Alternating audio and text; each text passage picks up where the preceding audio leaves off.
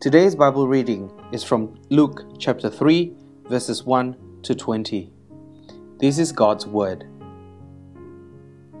In the 15th year of the reign of Tiberius Caesar, Pontius Pilate being governor of Judea, and Herod being tetrarch of Galilee, and his brother Philip, tetrarch of the region of Iturea and Trachonitis, and Lysanias, tetrarch of Abilene, during the high priesthood of Annas and Caiaphas, the word of God came to John, the son of Zechariah, in the wilderness.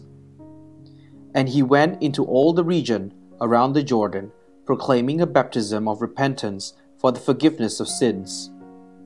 As it is written in the book of the words of Isaiah the prophet, the voice of one crying in the wilderness, "Prepare the way of the Lord, make his path straight.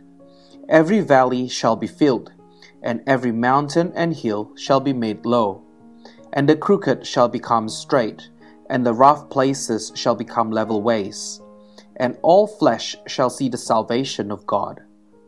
He said therefore to the crowds that came out to be baptized by him, "You brood of vipers, who warned you to flee from the wrath to come? Bear fruits in keeping with repentance, and do not begin to say to yourselves, 'We have Abraham as our fathers.' For I tell you, God is able from these stones to raise up children for Abraham. Even now, the axe is laid to the roots of the trees. Every tree, therefore, that does not bear good fruit is cut down and thrown into the fire." And the crowds asked him, "What then shall we do?" And he answered them, "Whoever has 2 tunics is to share with him who has none, and whoever has food is to do likewise." Tax collectors also came to be baptized and said to him, "Teacher, what shall we do?" And he said to them, "Collect no more than you are authorized to do."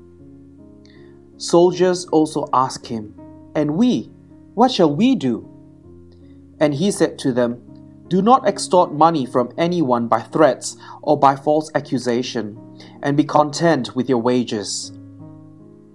As the people were in expectations, and all were questioning in their hearts concerning John whether he might be the Christ, John answered them all, saying, "I baptize you with water, but he who is mightier than I is coming, the straps of whose sandals I am not worthy to untie.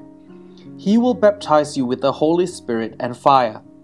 His winnowing fork is in his hand, to clear his threshing floor and to gather the wheat into his barn, and the chaff he will burn with unquenchable fire." So with many other exhortations he preached good news to the people. But Herod the tetrarch, who had been reproved by him, for Herodias his brother's wife, and for all the evil things that Herod had done, added this to them all, that he locked up John in prison. This is God's Word.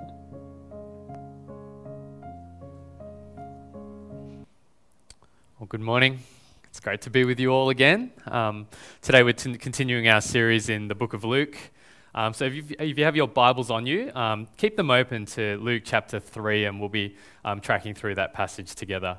But how about I pray as we begin?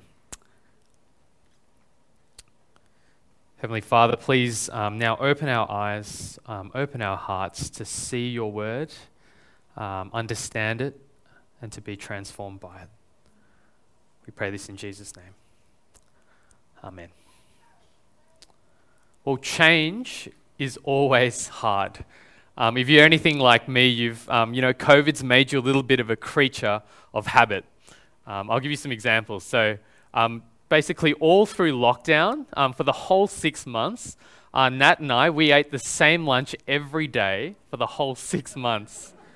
I'll show you what it was. It was these wraps from that used Jamie Oliver fish fingers in them, and even just the sight of these fish fingers, even just the sight of Jamie Oliver's face now, just makes me gag, because I can't stand the sight of these fish fingers anymore. Another example, every day we walked the same walking trail every day for 6 months during lunch for 45 minutes. Without question, we do that. And of course, we were both born in Melbourne, raised in Melbourne, we worked in Melbourne, we studied in Melbourne.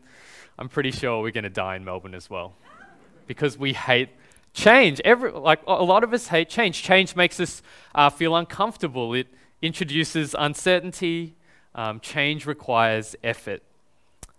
Psychologists say that we are hardwired to resist change.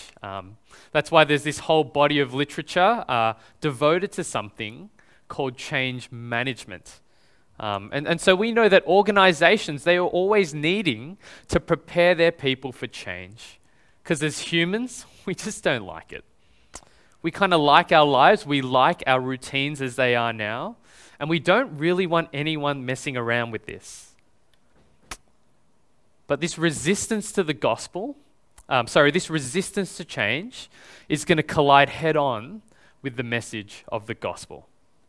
And what we'll see today is that you can't follow Christ and not change. No, change is inherent in the call to follow Christ. Another word for change is repentance. And we're going to see today why repentance is the best way to prepare for the coming of Jesus. And this brings us to our first section, which is that repentance is essential. Repentance is essential. As we begin today, I want you to observe the world that we're in.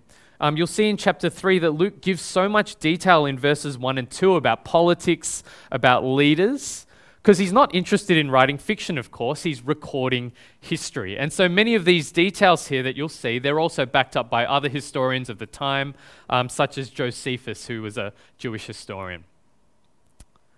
But more than this, all these names that Luke refers to here, they communicate complexity and corruption.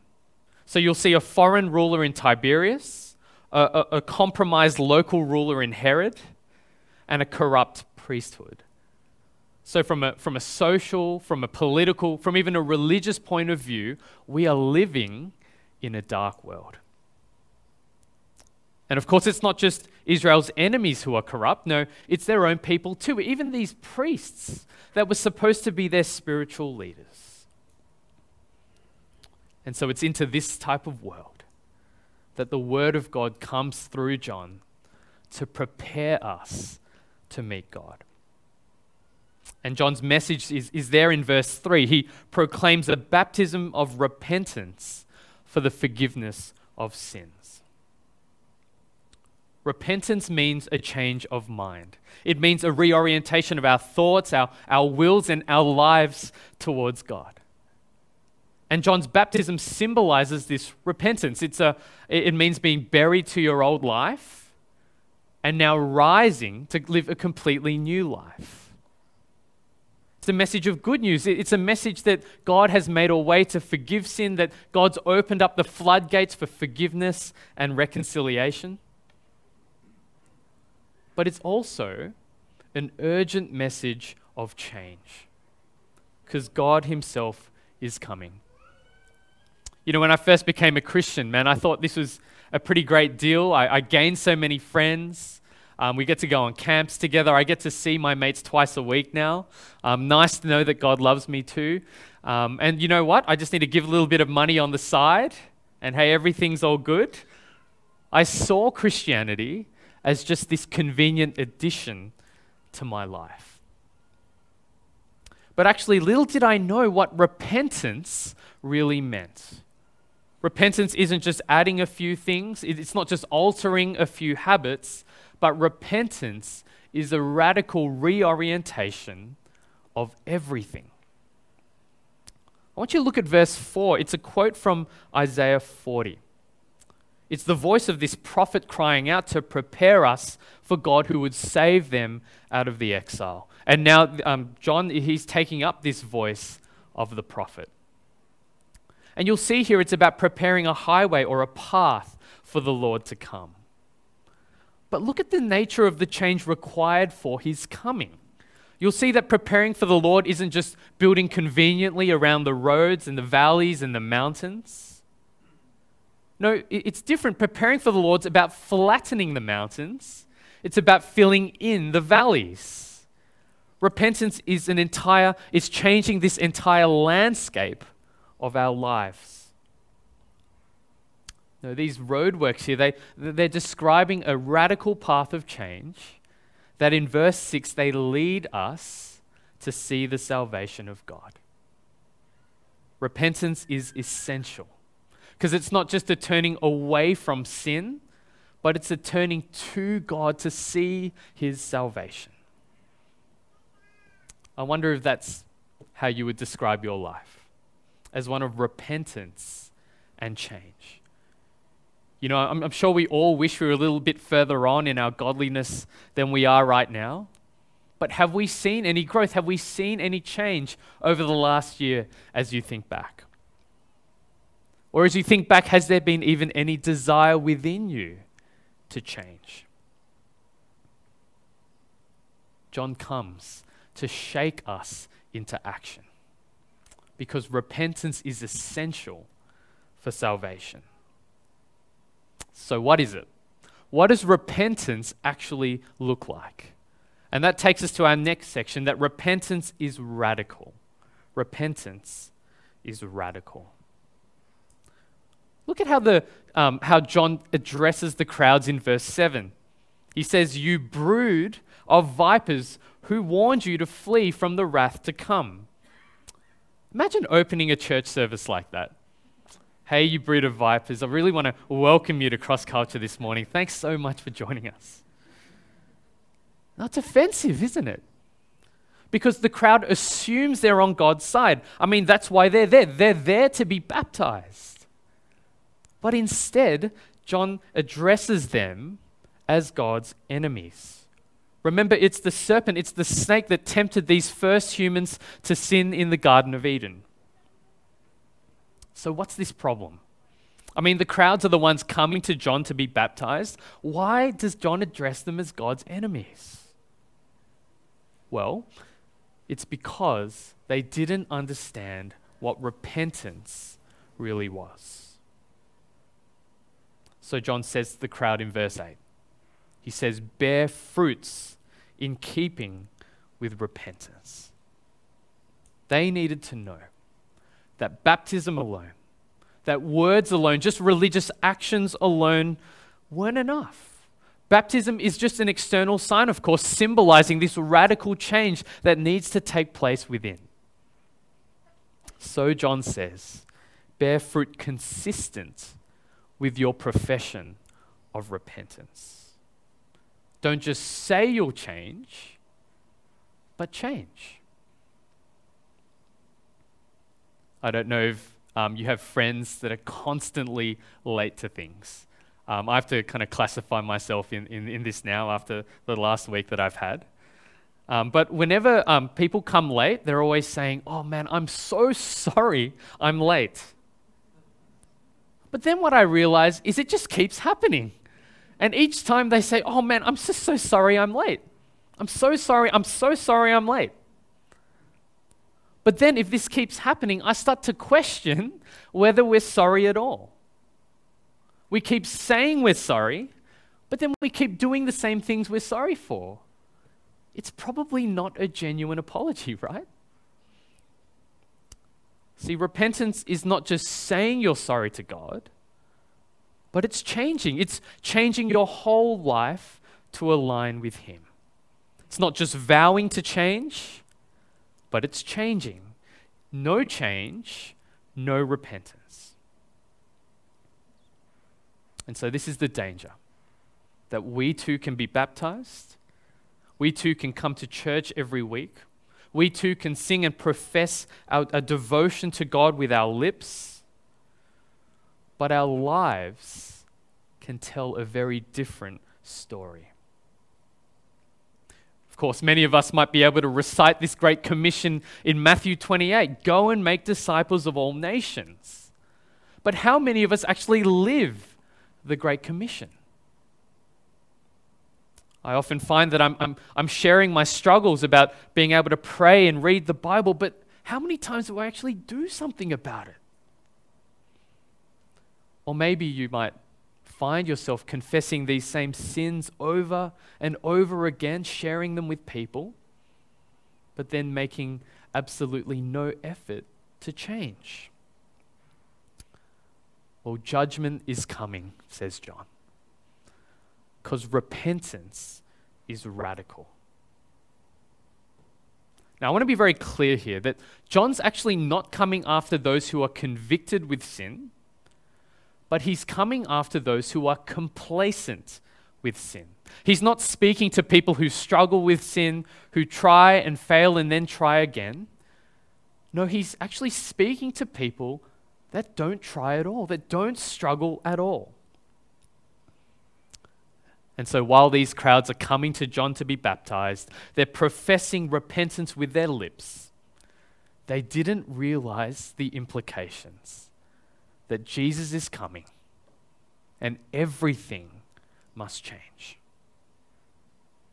And this need for radical repentance, there are no exceptions. John continues in verse 8, don't begin to say to yourselves, we have Abraham as our father. No one's immune from this need to repent. We can't hide behind our religious heritage. For the Jews, they couldn't hide behind Abraham as their father or their ancestor. Verse 9 says the axe of judgment is ready to cut down every tree, every person that doesn't bear fruit of repentance. Growing up in church never saved anyone at all. Being a pastor or a church leader never saved anyone. I can't hide behind my position as a leader. I can't even hide behind the good things I've done in the past.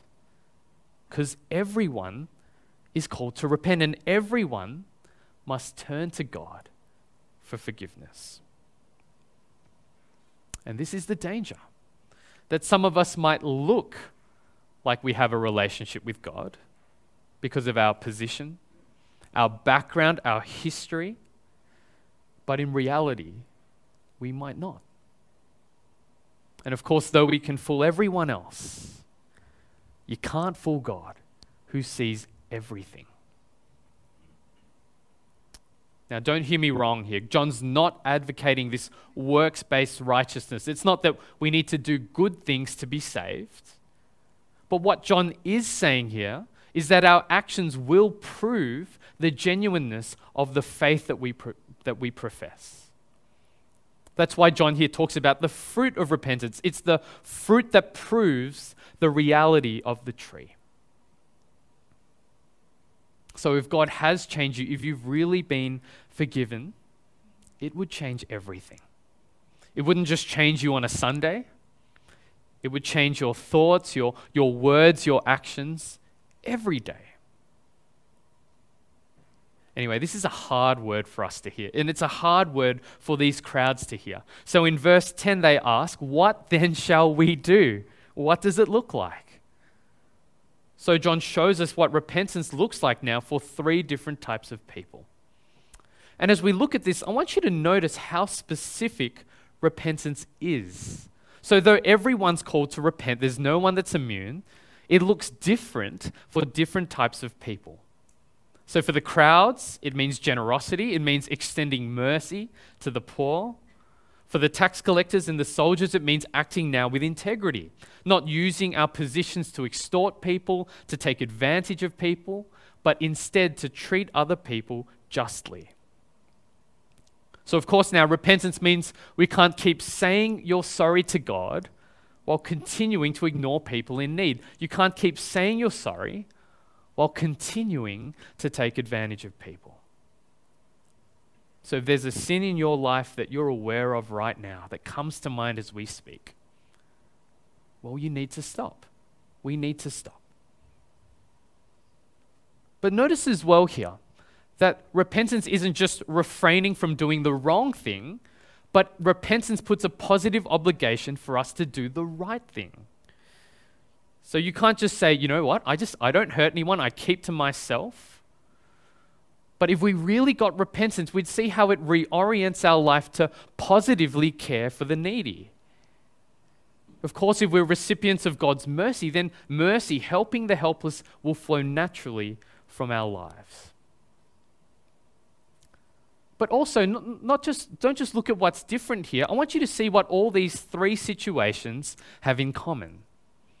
They all deal with money. John says here that how true repentance can be seen in someone's life by how we use our money.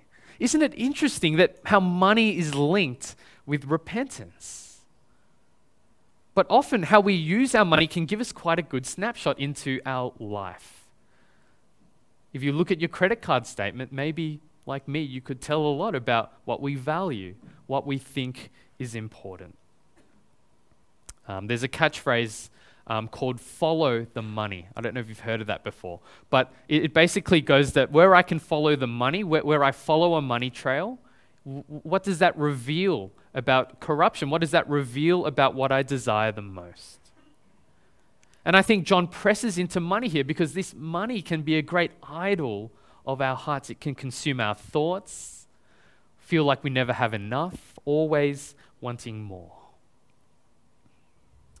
But radical repentance here means it actually reorients the way that we use our money.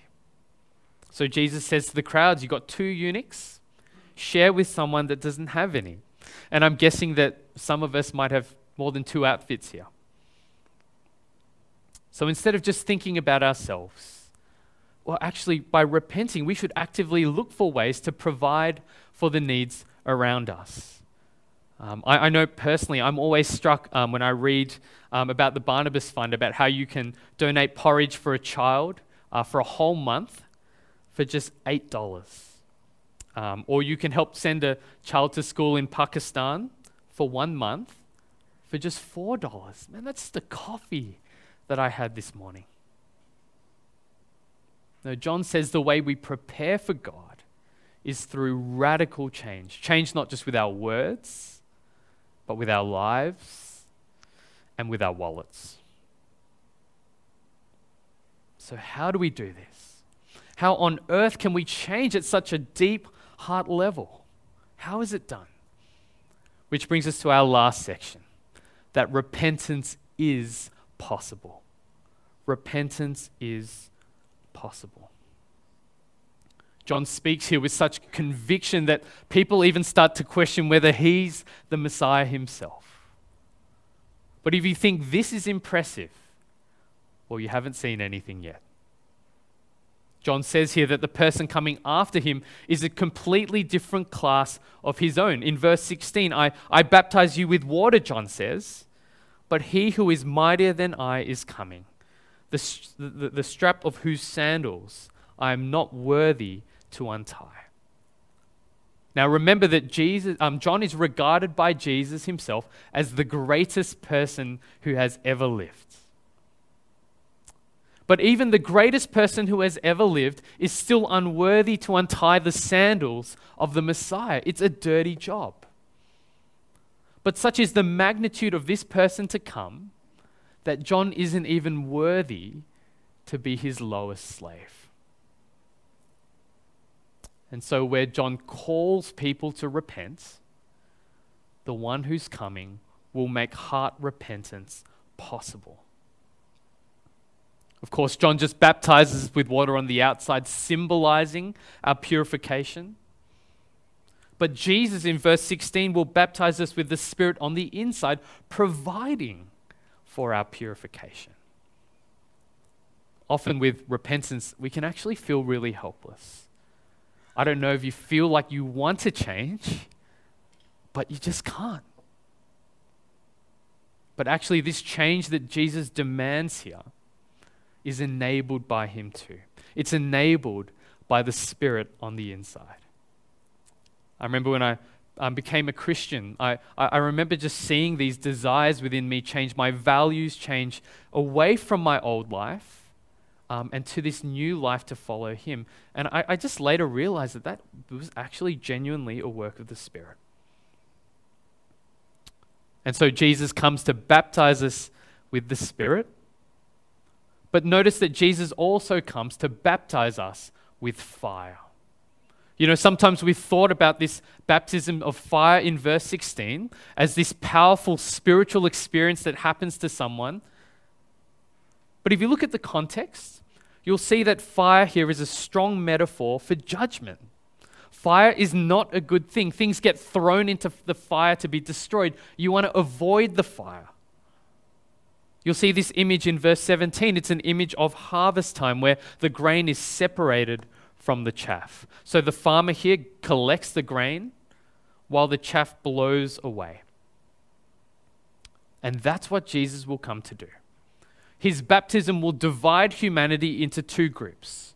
He's going to gather and save the repentant, but those who refuse to repent will be blown away in judgment and will be tossed into the fire. It's a terrifying picture. John urges us to repent because of what happens if we don't. And honestly, repentance is actually hard work. Just because repentance is possible here doesn't mean it's easy, right? When we become Christians, sin doesn't just magically fall away, but it still requires effort. And change is hard because we kind of like the way our lives are. We don't like change. It's hard changing the way we use our money. We kind of like our lifestyle that we have right now. We find it very hard to stop giving in to temptation because, hey, temptation can be actually a nice outlet or a nice release when we're feeling tired, when we're feeling frustrated. You know, we'd rather not stop asking people, we'd rather not get people to help us feel accountable because we kind of like our autonomy, our independence as it is. So hear this, even though repentance is enabled by God, it will still require effort. John Piper says, when it comes to killing my sin, I don't wait for the miracle. No, I act the miracle. But the tragedy is that true repentance will be too hard for some. Herod in verse 19, he can't handle it. He's already married to his half-sister. They've already left other marriages to be together. Repentance would be too hard. It would be too messy for them. And so when given the choice here of repenting or ignoring God, Herod chooses the latter. So he shuts John up and throws him into prison. It's a tragedy. And the judgment of God will come against him. You might feel this too. You might be thinking, man, this is all too hard. There's too much to give up. There's too much to change. Or maybe I'm far too gone. But repentance is possible because of what Jesus will do next. If you skip down to verse 21, you'll see that Jesus himself is baptized. And you might ask, why does Jesus need to be baptized? He had nothing to repent of. He had no sins to be forgiven for. Well, this is the wonder of the gospel. That Jesus' baptism doesn't show us what he will do for himself, but Jesus' baptism shows us what he will do for us on our behalf. That Jesus himself will go through a baptism of fire, and on the cross, he will be consumed by God's fire and God's wrath for us in our place. So that now he can carry us as sinners, as those who are too helpless, as people who are far too gone. So man, if you think, man, there's just too much to give up, well, you need to know that Jesus gave everything for you. He who is without sin became sin for us so that in him we might become the righteousness of God. Or if you think, I'm too far gone, well, you need to know Jesus rose again to conquer death and to give us life, to transform us by his Spirit. No, because of the cross, now we should only know repentance and life and change. So maybe as we're here today, maybe you've come to the realization that you've never really repented. And you realize that maybe if God came back today that we would actually stand under his judgment. If this is you, well, you need to change. God invites you, turn away from your sin, turn to Christ instead. It seems like bad news, but in verse 18 it's described as good news. It's the greatest news in the world. It's not just a message of judgment. John preaches a message of salvation. Repentance now means God has made a way to turn to him and be saved. But the good news is that this solution doesn't lie within us. The solution is Jesus. And as we look to him, who's far more glorious, who's far more magnificent, whose sandals I'm not even worthy to untie, who experienced the fires of baptism for us on that cross so that we could be transformed. And so now the Christian life, of course, is turning to this Christ day by day by day, in dependence and in the confidence that we can really change. Let's pray.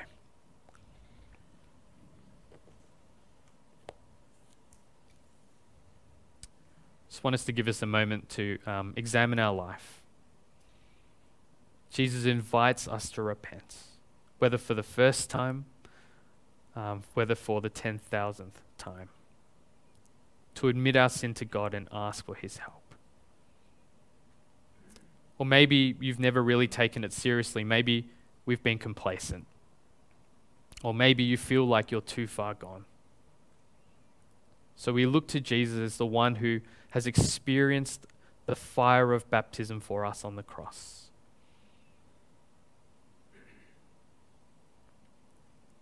Heavenly Father, we thank you for the cross.